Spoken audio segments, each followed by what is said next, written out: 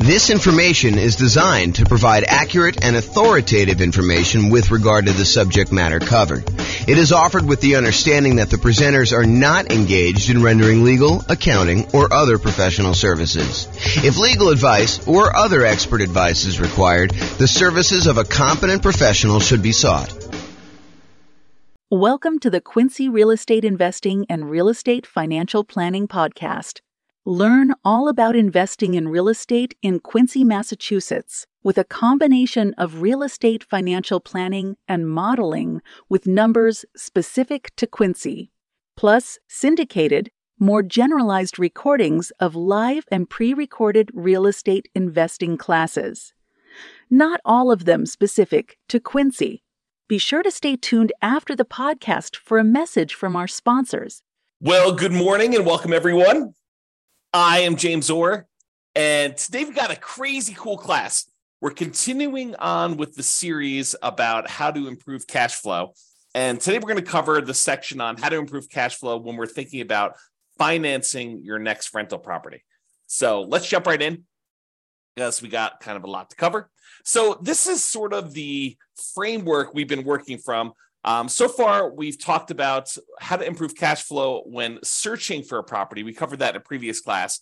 Today, we're going to be focusing in on this section right here, all the different things we can do to improve cash flow when financing our next rental property. And then in subsequent classes or subsequent classes, depending on how you like to say that, we will talk about how to improve property cash flow when we talk about the strategy that we're going to use, what real estate investing strategy we're going to implement, and then how to improve cash flow by improving the property itself, and then how to improve cash flow during the marketing of the property in order to find a tenant or a tenant buyer, and then how to improve cash flow when we own the property, and then finally we'll finish up with how to improve cash flow on a property while we're renting it. But today we're going to focus on how to improve rental property cash flow when we're financing, and there's quite a bit to cover, because this is probably the largest section.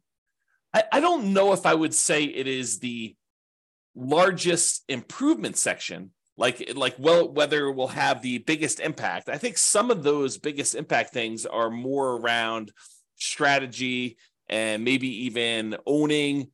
The financing thing definitely has an impact, but I think some of the other ones like strategy and when you own the property and maybe a couple other ones are larger in size. And by larger in size, I mean you have a very high probability of being able to improve cash flow by the largest amount when you think about some other things. Now, financing, there are definitely a bunch of things we can do to improve cash flow. Some of them you will choose to do. Some of them you will choose not to do just because it doesn't make sense for your particular situation. But we will cover them all so that you have good comprehensive knowledge on all the different choices available, and then you can make a decision. All right, so what I've done, which I didn't do on the graphic, but I've done here, is I've broken it down into sort of subcategories for financing. So we'll talk about some sections where things you can do for financing before getting the loan, paying upfront instead of financing things over time, changing or improving the borrowers on the loan, your relationship with the lender and things you could do with that in order to improve cash flow, changing the amortization period, the terms of the loan, and then private mortgage insurance related stuff. And then things you could do with other properties, because, I'll get to it later, but things you could do with other properties to improve cash flow. And then non-traditional financing, we'll talk a little bit about some of those things as well. So let's jump right in, because I got a lot to cover and there's a lot of them to go over. So let's talk first about before getting the loan. And I've broken this down into four major ones. So number one is lender selection. Can I find another lender with better fees or rates?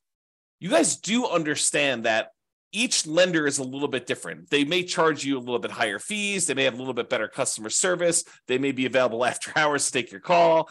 They may have slightly better private mortgage insurance rates. They may charge you more in points. They may charge you a flat fee instead of a percentage fee. And that every lender's program is a little bit different. And that's one of the reasons why when we get to the class on how do you evaluate and compare lenders, why it's so difficult to compare these lenders, because not only do they charge different fees, but they sometimes call their fees different things. So one of the things you can do in order to improve your cash flow is look at different lenders and find a lender that has better fees and rates. Now, I'll point out a warning about this. sometimes you will think that a lender has a better fee or rate structure only to find out later that they were not telling you the whole story, or they were not giving you all the information you needed, or there were some hidden fees that you didn't realize because you weren't asking like all the exact questions. So you got to be really, really careful and a little bit paranoid about this.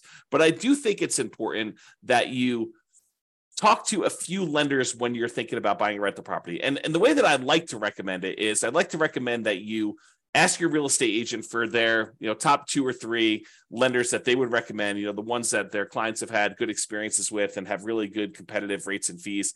And then call them all on the same day. And you may want to add 1 or 2, maybe the bank, the credit union or the bank that you bank with, just to kind of see where they are as well.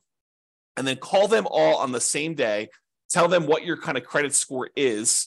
This is the short version of the class on how to evaluate the lenders, but tell them what your credit score is. Tell them you'll let them pull it if we decide to go with you together. But then I'd like you to give me a term sheet showing all the fees and costs of doing the loan and what the rate I would be able to get is with no points. And then I think you want to sort of price it out with no points. And then if you decide later you want to buy down points, maybe you go and reprice this stuff again. But I think for the most part, you're going to price it out based on no points. And then you're going to make your decision based on that. So that's the very, very short version. There's a lot more detail in the class when we talk about evaluating, comparing lenders. But lender selection is a way that you can save yourself, I don't know, I'd say conservatively thousands of dollars.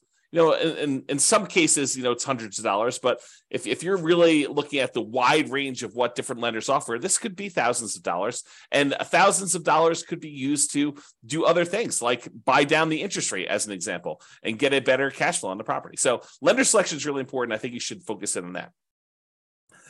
You can also choose to select your loan by closing costs.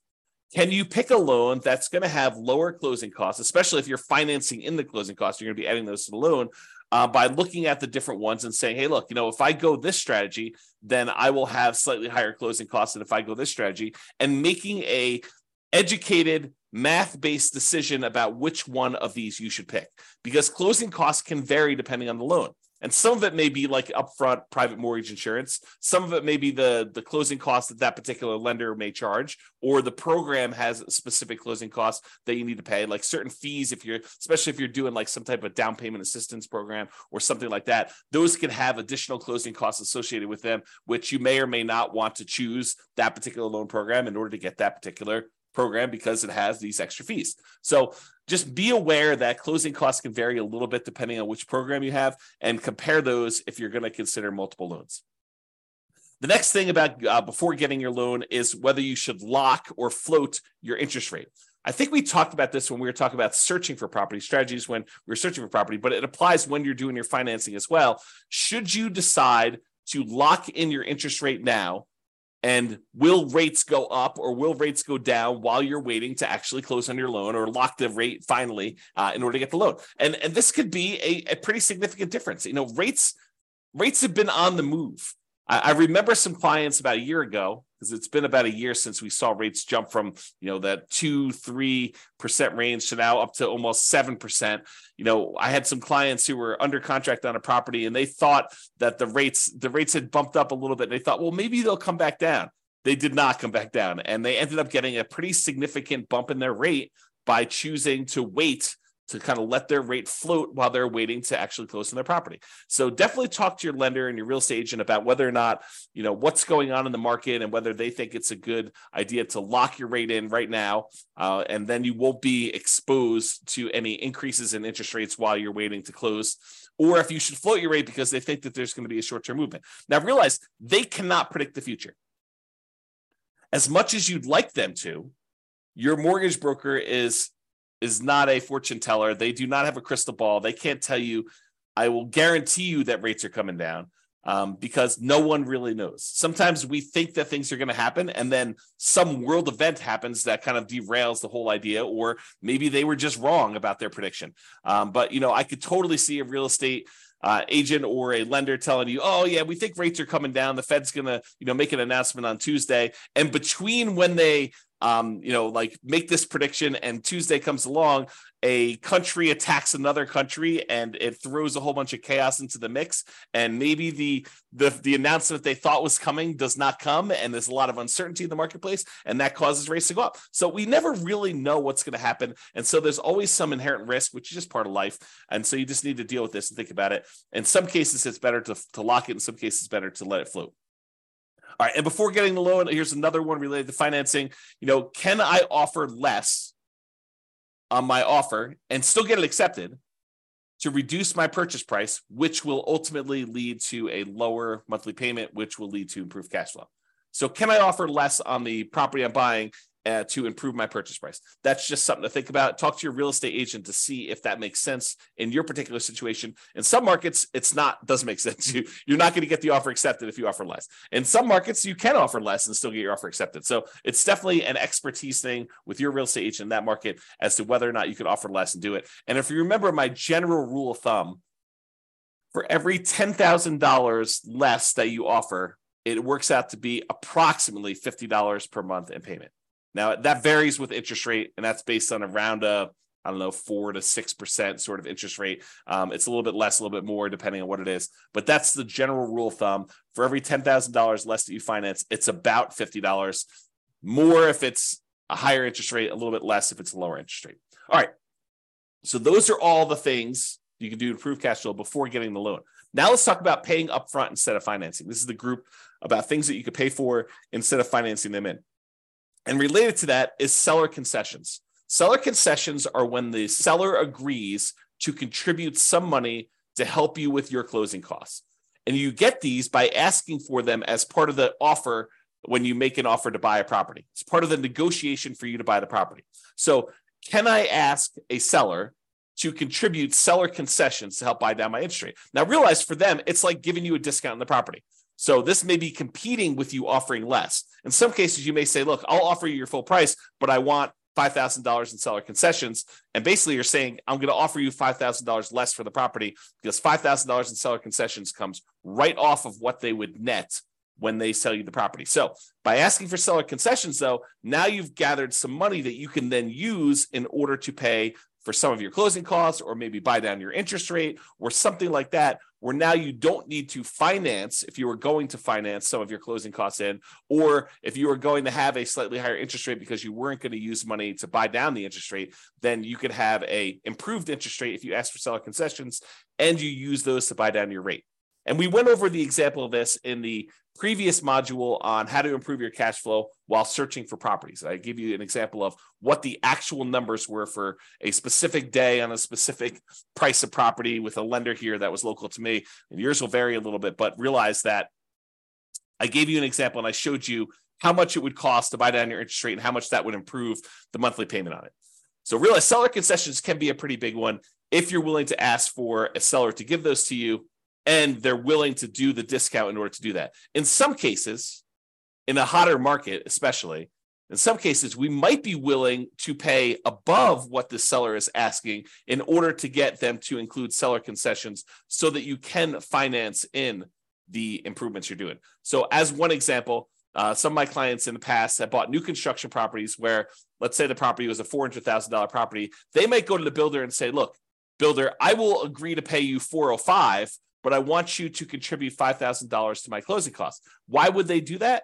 Because now you can finance in the seller concessions that you could use to pay for your closing costs and stuff like that. So you could come to the table with less money, which might be overall better for your return on investment calculation, which you got to run it both ways in that spreadsheet. Go to the world's greatest real estate deal analysis spreadsheet and run it by asking, getting seller concessions included, even if it means raising the price, or not getting seller concessions and having to come to the table with that money for closing costs. Okay. So enough on seller concessions. You could choose to pay your closing costs. Some people are thinking, hey, I will go ahead and finance my closing costs because I get this better return on investment. But by financing your closing costs, it does slightly decrease your cash flow because you are borrowing more. And so your monthly payment goes up. Even though your overall return on investment may be better, your overall cash flow may be worse. And so this is a calculation you need to do for yourself. You need to decide by running this in the world's greatest deal analysis spreadsheet. You need to go figure out and say, look, if I decide to pay for my closing costs up front, maybe my overall return, when we look at the 4 different areas of return, appreciation, cash flow, debt pay down, and cash flow from depreciation, the tax benefits part. We're not talking about reserves here, but those do come into play. But really, we're looking at all those returns. We're saying, look, overall, if I have to bring less money to the table, my return on investment looks better. However, my cash flow number might be slightly worse. And so by choosing to pay for closing costs up front out of pocket, instead of financing them, it may actually improve your cash flow. And if you're really, really focused in on that cash flow number, this is a way for you to improve cash flow. Okay? All right, let's talk about private mortgage insurance. Remember, private mortgage insurance is insurance that the lender asks you to pay to protect them in case you default. The idea is this. The lender says, look, I really want you to put 20% down in order to finance this property. But you really want to finance this property and only put 5% down. So they say, I will reluctantly agree to make you a loan if you only put 5% down.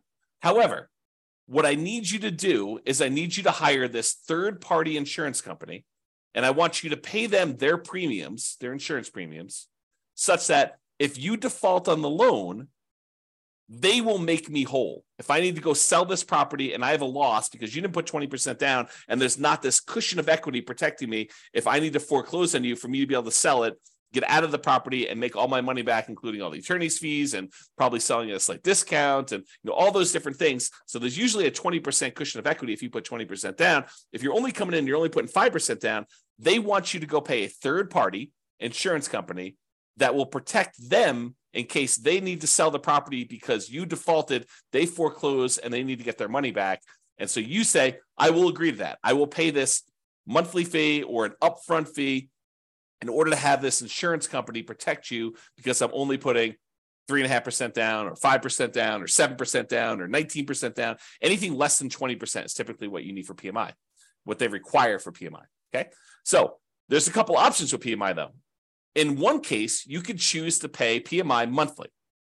Some of these private mortgage insurance companies will allow you to pay your private mortgage insurance monthly, and some of them go away after you've gotten back up to that 20% equity. Not all of them. For example, FHA never goes away. But some of them will go away. They'll say, okay, we can now remove PMI once you've gotten to the point where you've got 20% of equity, when you get to 80% loan to value. So you could pay monthly as one option. Or the insurance company says, hey, look, instead of paying monthly, what you could do is you could pay a one-time upfront lump sum payment instead of monthly. And if you're concerned about cash flow on your rental property, you don't want to have this $150 to $250 a month private mortgage insurance payment on a $500,000 property, somewhere in that ballpark. And it varies a little bit. There's a lot of things that go into PMI, which we'll cover in the classes on PMI. You can go into the control panel in order to watch the video I have on that already, or we'll do another one here coming up soon. So if you don't want to pay that $150 to $250 a month in PMI payment because it's impacting your cash flow and you'd rather not have that negative cash flow, you could say, look, I've got whatever it is, $4,000 sitting here. I would rather take this $4,000 and I'd rather pay it upfront in order to have that monthly payment for PMI go away. And so cash flow improves by, in this case, whatever it is, $150, $200, $250 a month by paying a single $4,000 payment. And then you got to calculate, is that a worthwhile return for me? Is paying $4,000 now to get $200 or $250 better cash flow a good return for me doing that? Okay. And so those are the things to consider paying upfront instead of financing. Another thing that we think about for paying upfront instead of financing is paying a fee in order to get a staggered interest rate loan. This is very popular right now because interest rates have gone up so much. A lot of builders especially are doing something like this where they're saying, hey, look, we will go ahead and buy the property from us, pay full price, and we will prepay some interest on your loan so that in year one, you have a significantly lower interest rate than we have right now. In year two, you have a lower interest rate, but not quite as low as year one. And then year three, it goes up to whatever the regular interest rate was. And what they're really doing is they're prepaying your interest on that loan in order for you to not have that for the first 2 years. So I'll put some numbers on it just to give you an example. And this may not be exact. You need to go talk to your lender about what they might be. But let's say interest rates right now are 7%. So you go to the builder, you say, look, builder, I want to go buy this property. It's a $400,000 property as an example, and I'm going to pay you, and the interest rate I can get with the lender is 7%. So the builder says, look, I will go ahead and buy down your interest rate, and it's kind of like staggered for 2-year plan.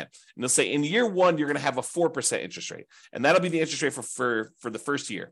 After that, you're going to have a 5.5% interest rate in year 2. And then after year 2 is done, starting in year 3, you will have that full 7% interest rate. So your cash flow, if you were buying this as a rental in year 1, would be significantly improved. Most of the time, a lot of people are doing this as a nomad strategy where they're moving in. And so the interest rate for the first year while you live there is considerably lower. And then the year afterward, the second year, it's lower, but not quite as low. And so your cash flow on your first year as a rental, if you decide to do the nomad strategy and then convert it to a rental after living there for a year, is improved for that first year. But then after that, it goes back up to 7%. And some people are thinking, well, interest rates will surely come down in the next 3 years. Well, maybe not. We don't really know what interest rates are going to do. They may come down in 3 years, and then at which point you could probably do a refinance out, to kind of change your rate, a rate and term refinance to change the rate on the loan, if it comes down low enough to do it. And remember, if you were living in the property and then you moved out and now it's an investment property, it's a very different kind of like rate that you might get on investment property than if you got in an owner occupant. It's usually higher. So you got to kind of consider these things when you do that. In general, I'm not saying they're bad. In general, though, I don't like the staggered rate idea.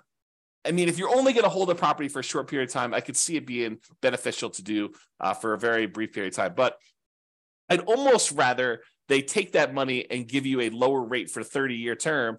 That way you can keep that loan for 30 years. Although some people are like, but James, I'm going to be refinance. I'm going to sell the property because I'm going to reuse the equity. I'm going to re-leverage up. I'm going to do a cash out refinance, or I'm going to go and do a rate and term refinance when rates come down. So why would I go buy down the rate for 30 years if the rates are higher than what I think I'm going to get? Well, we don't know what the future is. And so I think that's one of the big concerns about whether you do this for 30 years or not. Maybe I should do a separate class on that idea. To be determined.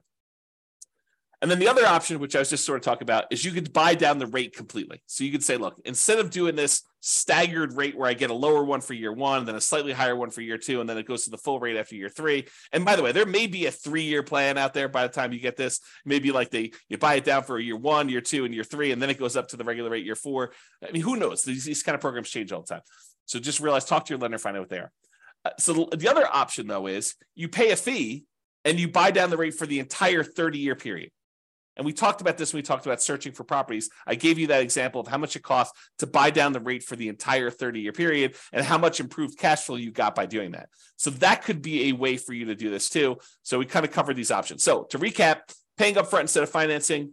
We talked about seller concessions, getting the seller to contribute some money to help cover your closing costs or using that to buy down rates. Paying the closing costs up front instead of financing them. Prepaying PMI instead of paying it monthly. Getting that staggered rate or buying down the rate for the entire term of the loan. Those are the options for paying up front. All right, let's talk about changing or improving the borrowers. So let's talk about changing you. Some people come into this and they're so anxious to get excited that they don't take the time to really improve their situation first. And I understand it because, getting in on a property, that first one, and getting that property, the kind of asset base growing for you, it does make a huge difference.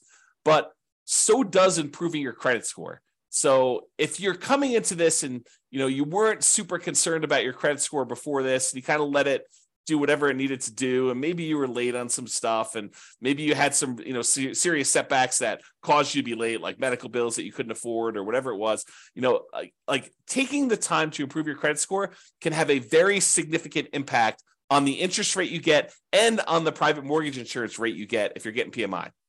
So it is worthwhile for you to take the time and improve your credit score. And a lot of the things about your credit score are counterintuitive, meaning you might think, oh, I'll just close down this credit card because I'm not using it and that will improve my credit score. Maybe not. And so there's a lot of subtlety and nuance to it. And you should probably talk to an expert, find out if your lender is an expert at improving your credit score, or if not, maybe ask them if they have a recommendation for someone who can help you do your credit score and improve it. And I'm not talking about doing the sketchier stuff to improve your credit score. I'm talking about legit things like making sure you're paying on time, making sure you have your ratios in the right spots, making sure you have the right mix of credit if you're doing it that way. the legit ways to improve your credit score, not like, not paying on anything and then negotiating paying off all your stuff. Like, I'm not talking about doing that, like the scorched earth version of that. That's not what I'm referring to.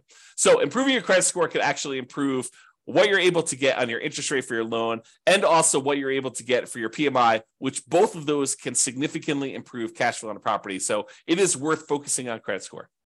Now, if you have a relatively weak credit score, you may want to consider talking to a friend or family member, which I'm not even going to go into the details of this because it takes a certain type of love and trust for another person to come in and co-sign, be member of a loan in order for you to buy a property. But if you can get your friend or family member to agree to this, good for you. And that could possibly improve your interest rate, get you better interest rate on the loan. If they have better credit than you and they're a better borrower, and in a lot of cases, getting your rate on PMI, if you have more than one borrower on the loan, it does lower your rate. That's one of the calculation parts of a PMI. So adding another friend or family member to your loan when it makes sense, and it legitimately makes sense, talk to your lender about this. That could actually improve your overall cash flow. It could improve your credit score. It could improve your PMI rate, and so it could improve cash flow on that. Now, on the other end of that spectrum, let's say you and your significant other are about to buy a house, and I'll be nice. You have awesome credit. Your significant other has not been the most responsible with money, and they've had credit challenges in the past, and they are really hurting your interest rate, and they are really hurting your private mortgage insurance rate that you're getting on the property. And you could qualify for the loan otherwise. You've got the good job, and you're the one that you've been responsible with your money, and you can qualify. You can get the good rate there. So you might want to consider, even though you love your significant other, you may want to consider getting the loan without them on it, so that your overall cash flow and your private mortgage insurance, or your overall cash flow, but your loan interest rate and your PMI rate are better, and you therefore have cash flow. You do not need to voluntarily take a worse cash flow position for love. You could be practical about this. Maybe talk to an attorney even about adding them on as soon as you close on the property, deeding them onto the property. Talk to your attorney about whether this is legal and how to do it correctly in your state. But you could maybe go get the loan yourself, buy the property yourself solo, and then add in your significant other for the sake of love after you close on the property. That way you get the benefit of the better cash flow, the better PMI rate, and they also then own the property with you if you're doing that. And as an aside, some married couples will go ahead and buy properties independently. They'll have one buy a property, then the next one will buy the property, then the next one will buy a property, and they keep alternating back and forth, because when you're doing non-owner occupant financing, you are limited in the number of loan spots you can get with 30-year fixed rate financing. And so a lot of them will try to go ahead and do 10 independently, just all in their name, and their spouse will do 10 solo in just their name. But definitely talk to your lender about if this is your plan, because I've heard that some lenders don't like it if you're filing joint tax returns. They will sort of count them all together. But if you're doing independent tax returns, then they may say, hey, look, you've got your own tax return. You could do 10. You're doing your own tax return. You could do 10. And so do some loan planning with the help of a good lender in order to do this, which reminds me, we talked before about choosing a lender based on their kind of rates and fees and stuff, and realize I personally would be willing to pay a small premium, not a crazy large premium, but a small premium, not necessarily choose the cheapest lender if this lender is providing additional value, like this idea of loan planning and improving my credit and things like that. That's worth something. And so paying a small premium in order to do that makes sense to me. Okay. Now I've gone off on that tangent. So removing a borrower could actually help you get a better interest rate, get better PMI. And so you may want to consider, for the sake of love, for the sake of love, leave them off the loan and then put them back on, so that you guys get overall improve your situation and your kind of cash flow on property. And then using a similar idea to adding the borrower, you could partner with somebody who is a loan partner who could just get better loan terms. So the idea is maybe you form an LLC, And in the LLC, you are providing either the deal and some of the capital or the deal and all the capital. And you're bringing in a third party who is a super strong qualified borrower. And they are becoming one of the partners in the LLC, one of the owners in the LLC. And they're the ones getting and signing for the loan. And that could be a better way for you to do it than if you were to go do this solo, get the loan, or if you guys were both to go buy it and, kind of like both of you on title solo, so go talk to your attorney about structuring this and how it would work, and talk to your lender about how this would work with having a loan partner and whether that gets you better loan terms. Okay, so we talked about that. Now let's talk about your relationship with the lender. And I will tell you, of all of the strategies we have here, these are probably the ones I've seen the least, actually get seen implemented the least, and probably the ones that have the least impact. But they do sometimes come up, so I wanted to mention them to be comprehensive. So here are two different things that discuss your relationship with the lender. Number one, some lenders will allow you to get a small discount on your interest rate if you set up automatic payments. And it's usually on an account that they have in their bank. So you go to your local credit union, and your local credit union may have some program. They don't all have this, but this is why I said that this is one of the ones I've seen the least. But some credit unions may say to you, hey, our rate is 7%. However, if you actually set up auto pay on the checking account you have with us, then your rate becomes 6.875 for the life of the loan. And so you may say, that makes a lot of sense to me. I'll go ahead and use the account that I already have with you that I'm going to use to pay on this loan. That makes great sense. I'll get an improvement on my interest rate. So that's one option.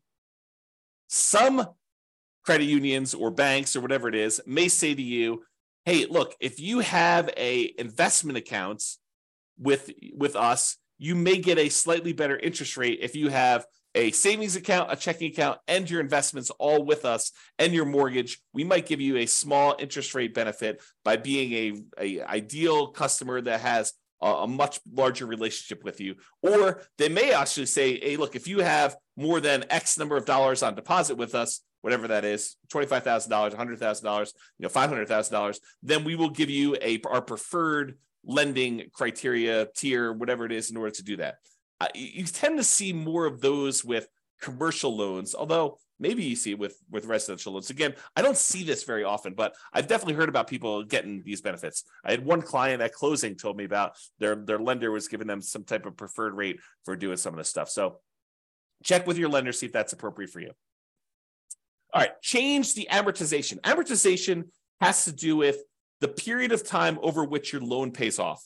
If you say you have a 30-year amortizing loan, that means that by making regular monthly payments, the loan will be paid down to a zero balance after 30 years. Or if you have a 15-year amortization, it means that a 15-year loan, by making the regular monthly payments, will be paid off down to zero at the end of 15 years. Okay, so when we talk about amortization, I'm talking about kind of like the period of the loan or how the loan is amortized to do that. So for example, with an interest-only loan, the loan is not amortized. You are only paying the interest that is due, and the balance of the loan is staying the same throughout that period of time.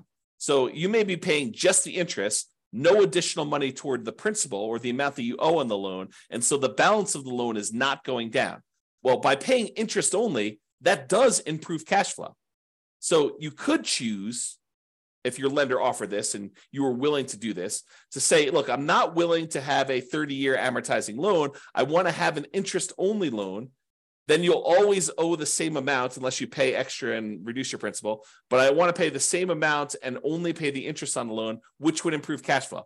If you think about it, this is part of our deal alchemy class. But if you think about the 4 areas of return we sometimes talk about, the appreciation part of the return, the cash flow part of the return, the debt pay down part of the return, and the cash flow from depreciation or the tax benefits part of the return, plus the reserves. But if you think about those kind of primarily 4 areas of return, what we're doing by doing an interest-only loan is we're using deal alchemy in order to say, hey, look, instead of taking the return we're getting from paying down the loan, the amount of money we'd be paying in principal, we're moving that return up into the return quadrant for the cash flow.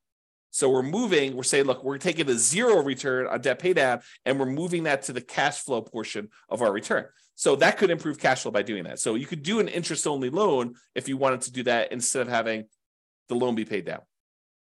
there are some rare loans out there, less common these days, but I wanted to include this to be comprehensive, where you can pay less than the interest that is due.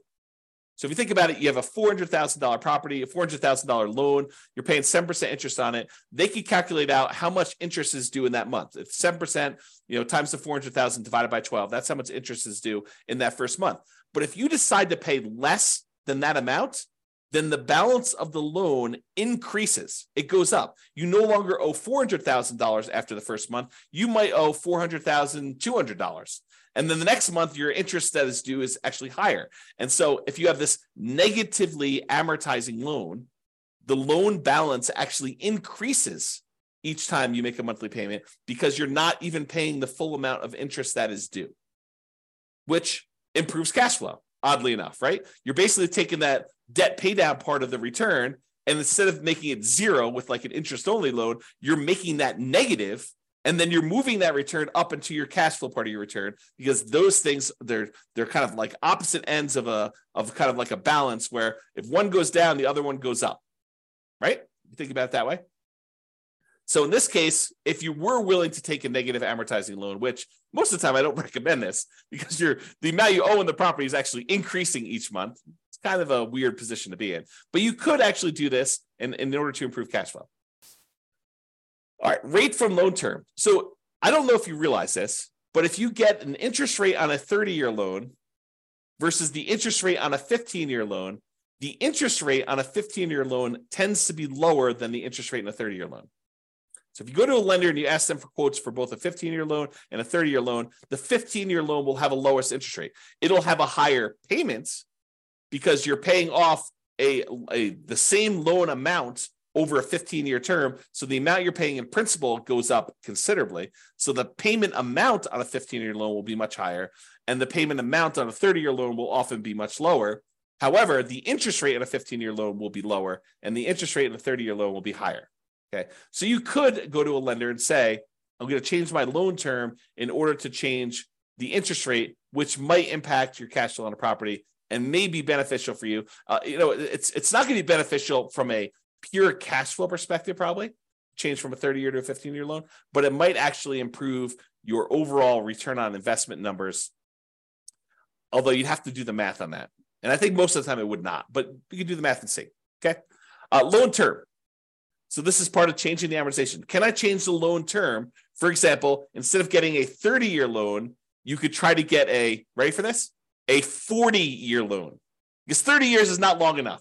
If we spread this thing out over 40 years, that's better, which they're offering them now. It's my understanding. There are some options for getting 40-year loans. They're rare still, might be hard to find, but I've heard of people getting these 40-year loans. I think my friend Jason sent me over an email talking about 40-year FHA loans, if I'm not mistaken. I was like, that's crazy.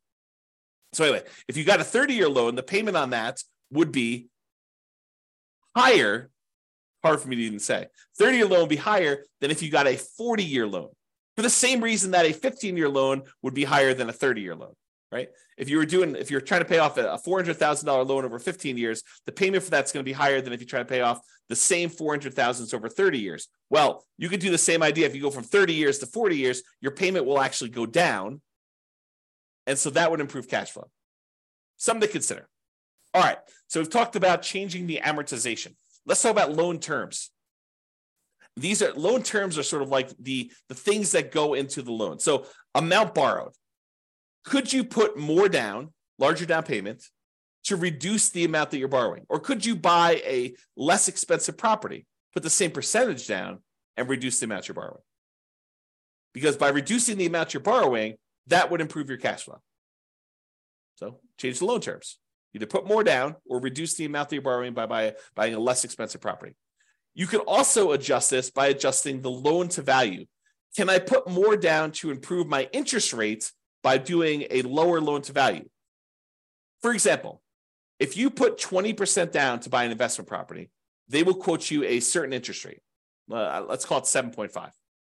However, if you put 25% down, if you put 5% more down, not 5% more of the 20%, but 5 points more. So 20 to 25. I know that's confusing. Put 25% down instead of putting 20% down. then they will give you a lower interest rate. It may go from 7.5 to 7%. It's that significant. So a lot of times when you run the math, if you've got the ability to come up with extra down payment, one of the biggest jumps you tend to get is going from that 20% to the 25%. And they do usually have jumps for 25 to 30 and 30 to 35. They just tend to be a little bit smaller. But there's a big risk, or at least perceived, it probably is true, but there is a big risk reduction for them by having you go from 20% to 25%. And so they will often give you a better interest rate from going from 20% to 25%. And it can be significant. This could be a significant way to improve your cash flow from two perspectives, right? First of all, you're borrowing less because you're putting more down. And secondly, by getting more down, you're getting an improved interest rate, which will further improve your cash flow. So you get like a double positive benefit by putting this more down in order to go from a certain loan to value to a higher one. And by the way, this applies to from putting 3.5% down the FHA loan to maybe putting more down, or putting 5% down on a conventional loan to putting 10% down. So this could also improve it that way. You got to call up your lender and find out what the difference is at that time for you and your specific credit score and your specific loan amount, and see what the numbers are. And they change all the time. So I can't give you like a fixed number. It's always this. You got to call your lender to find out, but it can improve it. Okay. And another option is, instead of getting fixed rate financing, which I'm a big fan of, being able to lock in a interest rate for 30 years makes a lot of sense for me. You limit any type of interest rate risk you have moving forward. And even though everyone thinks, hey, interest rates, they're really, really high right now, they're not really, really high right now. I think I did this, I did like a confidence meter, an interest rate confidence meter, where I showed you what percentage of the time in all of the history we have for 30-year loans have interest rates been above this thing. And I don't remember the exact number. I probably should go look it up before I quote it on here, but it was something ridiculous. Like the interest rates were higher than 7%, 60% of the time, or something crazy like that. Okay, you can go look up my confidence, I think it's called interest rate confidence meter that I built, and you can put in your interest rate that you're getting right now, and it will tell you over historic time what percentage of time the interest rate was higher than that. And people think, 7%, that's really high. No, it's not really high. It's not even a halfway, or half the time it's been more than that. Okay, so could interest rates go back down? Absolutely. Could interest rates go up from here? Absolutely. And so getting a 30-year fixed rate financing eliminates that upward risk you have and locks you in. Now, there's a great benefit of getting these 30-year fixed year financing, because if rates do come down, you can choose to pay a little bit of money and ratchet that rate down. You could go from 7% back down to 5 or 3 if it goes back down that low. Okay. But you don't have the risk of it going up to 9 or 11 or 15 or 18, which it has gone to. Okay. So those are things you can consider. So why was I telling you this? Because you could choose to take an adjustable rate interest rate in order to get a lower rate right now in order to improve cash flow in the short term. But you're doing that, but you're adding in the risk that interest rates will go up higher than what you could have gotten fixed right now.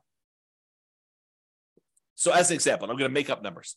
Let's say you could go, and if you got you could get a 7% 30-year fixed rate financing right now if you got a loan for 30 years.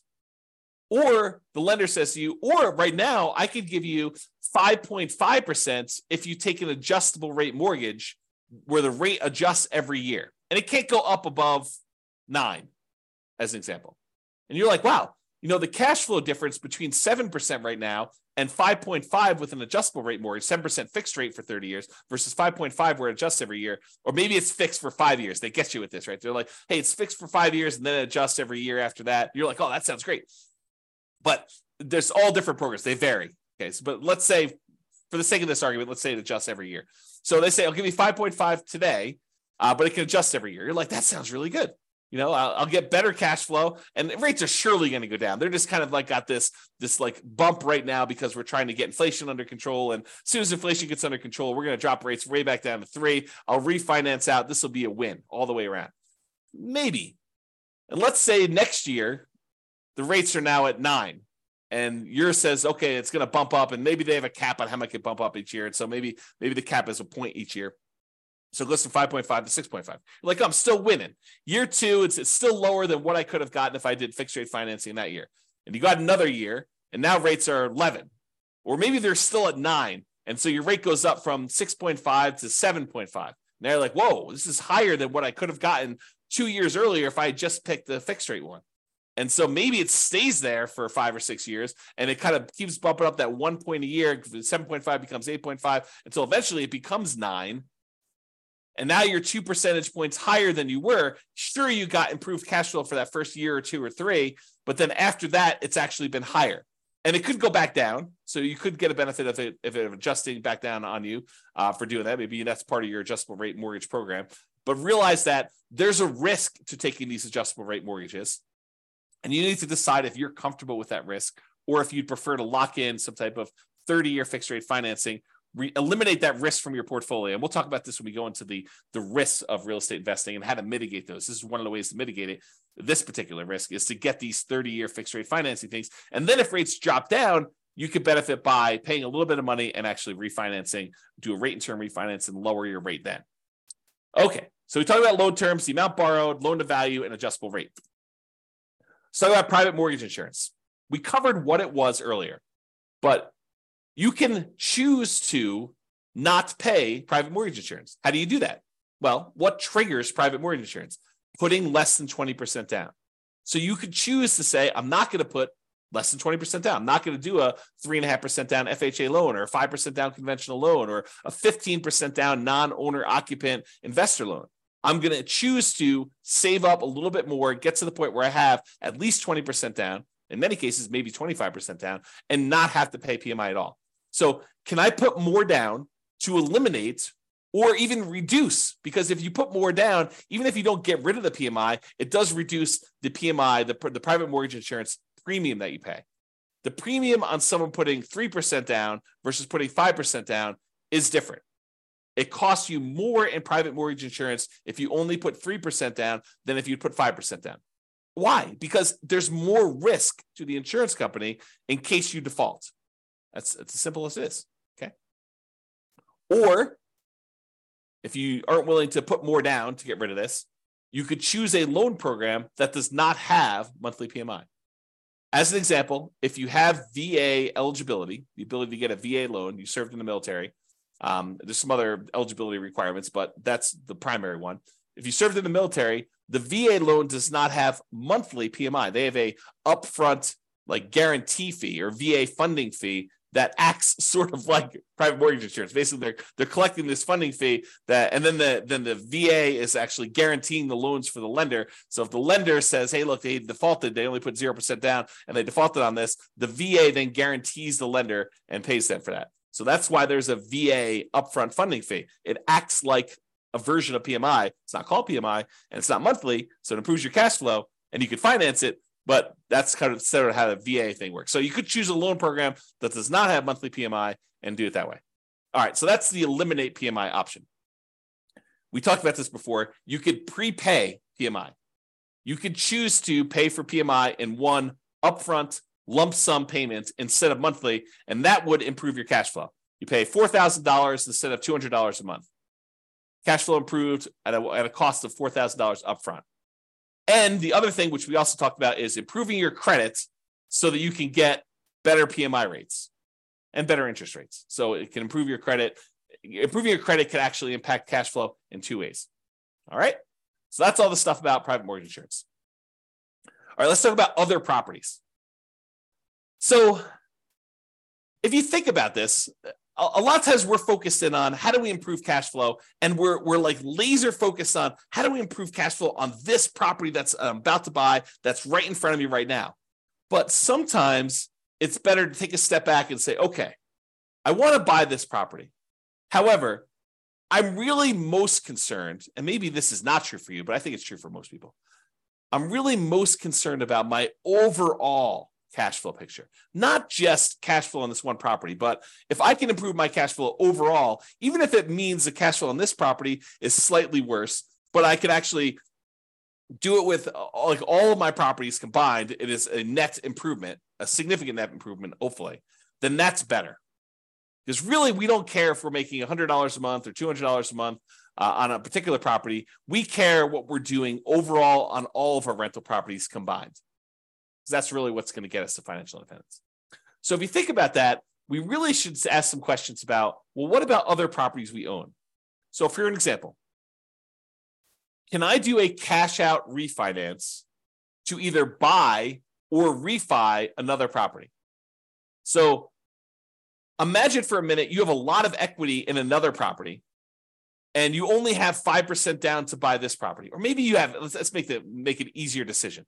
You only have 15% down to buy this property, but you have way more than that extra 5% on another property sitting somewhere else.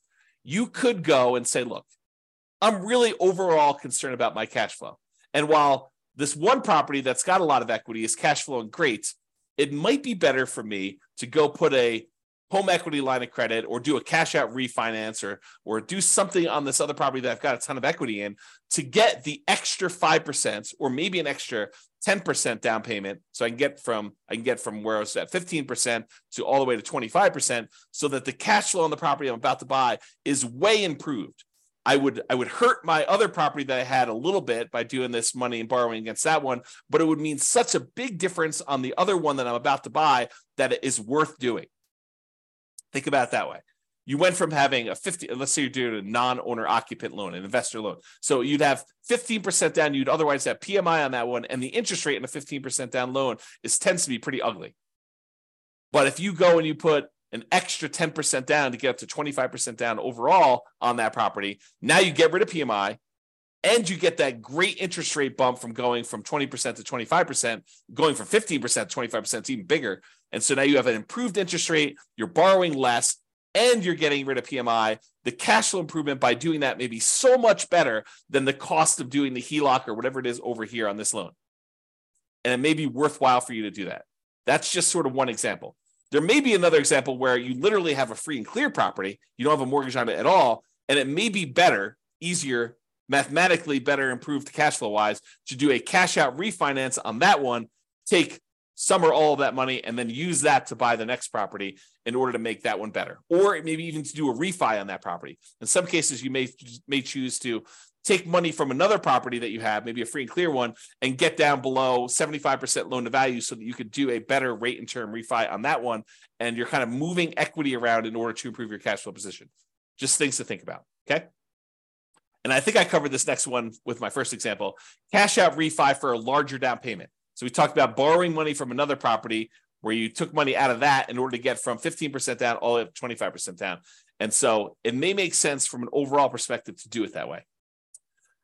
And then the other thing to be aware of is there are limitations once you get to a certain portfolio size on your ability to do cash out and rate and term refinances. For example, and this changes all the time, so go check with your lender about what the current rules are.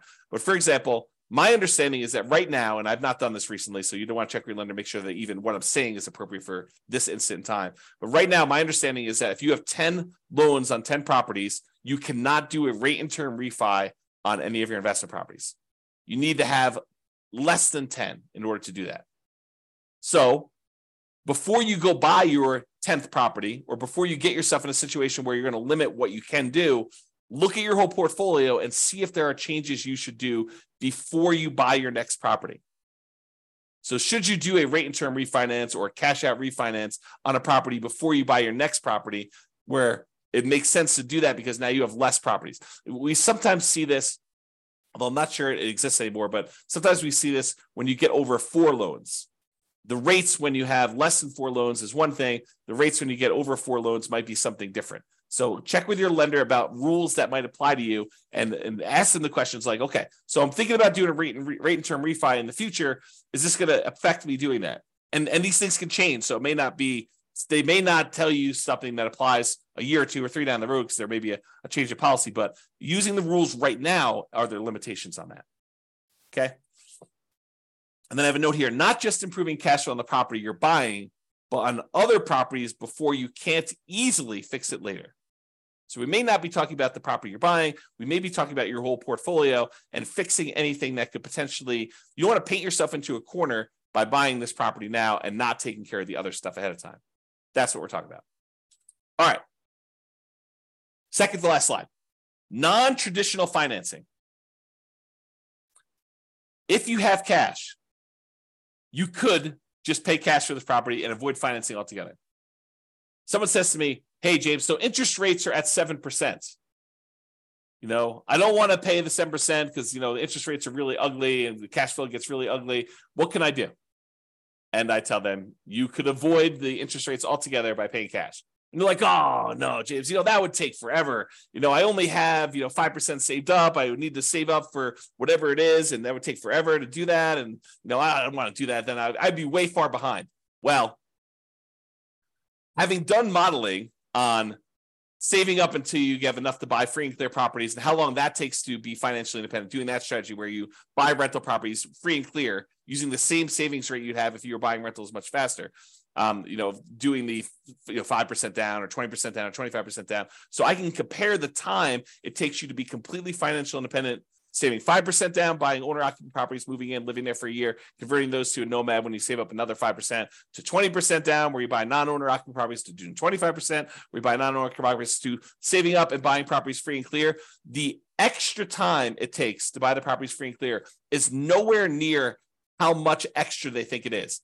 It's a relatively small difference to buy properties free and clear. So if you're really, really paranoid about this, if you're like, look, 7% interest rates, cash flow is really ugly in my marketplace, even with all the things that I can do in order to improve cash flow, it's not the end of the world if you save up and put more down, whether that's free and clear or 50% down in order to get to the point where you don't have negative cash flow. Like it doesn't take that much longer if you do that strategy.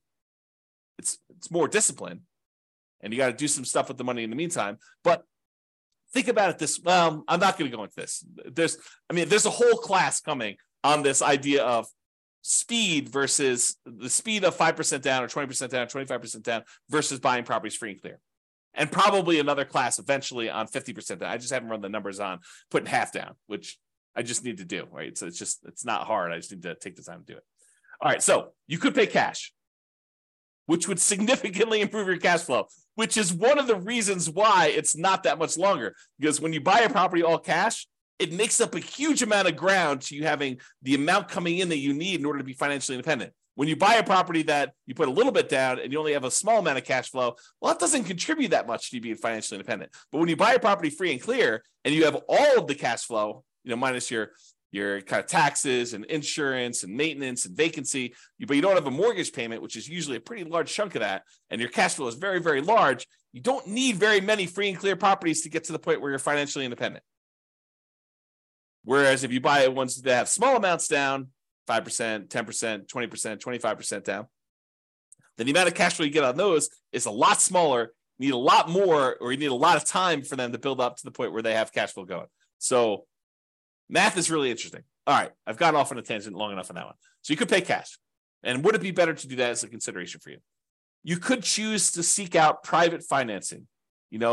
Talk to grandma and grandpa at the Thanksgiving table and say, hey, you got any money in CDs? I'm doing this real estate investing thing. Interest rates right now are 7%. What are you earning on your CDs? Well, I'm getting 2%, 3%. Okay, well, how about you loan me money at 4%? I'll pay you 4% on your money there. So you could structure private financing to get better terms than you could by going to a bank. Or all the creative financing things like owner financing, where you negotiate with the seller to get like purely bespoke financing terms, where it doesn't matter what the market's doing. You and the seller come to terms over what interest rate they're going to charge you, whether that's 11% a premium or 3%, a big discount, or 0% in some cases, right? Depending on how you structure it. So you could do owner financing like that. You could do subject to or wrap financing. Subject to is where you buy a property and you leave the existing loan in place. You're buying the property subject to the existing financing. Or wrap financing, where they have an existing loan and they're wrapping that with a new loan and they're making payments to the underlying loan and you're making a payment to them and they're keeping the difference. Or the lease option family, acquiring properties on lease option, where you're agreeing to lease a property from somebody for a period of time, and you have the rights to buy that. You have an option to buy it in a year or 2 or 3 or 4 or 5 or 10 in the future. Or maybe it's a lease purchase where you have a lease in place and you have a purchase contract that goes out a year or 2 years or 3 years or 4 years or 5 years or whatever it is, like that whole family of things. So would a seller consider some type of creative financing could be a solution to improve cash flow while we're talking about financing? And would those be better terms than you can get now from a traditional lender? Things to consider. Or the last one, loan assumption. We have all these loans out there that got 3%, sometimes less than 3%, sometimes 4% interest rates. And now interest rates are up at 6s and 7s. And so the loans that they had before are attractive, and some loans are assumable. For example, FHA loans.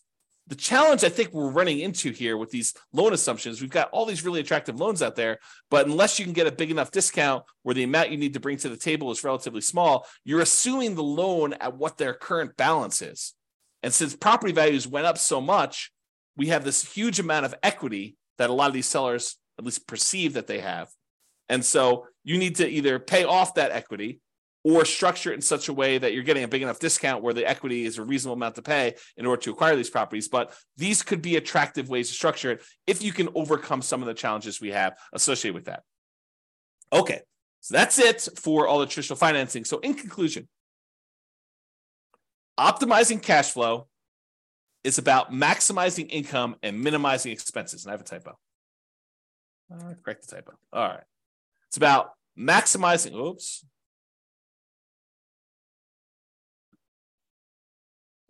right. It's about maximizing income and minimizing expenses.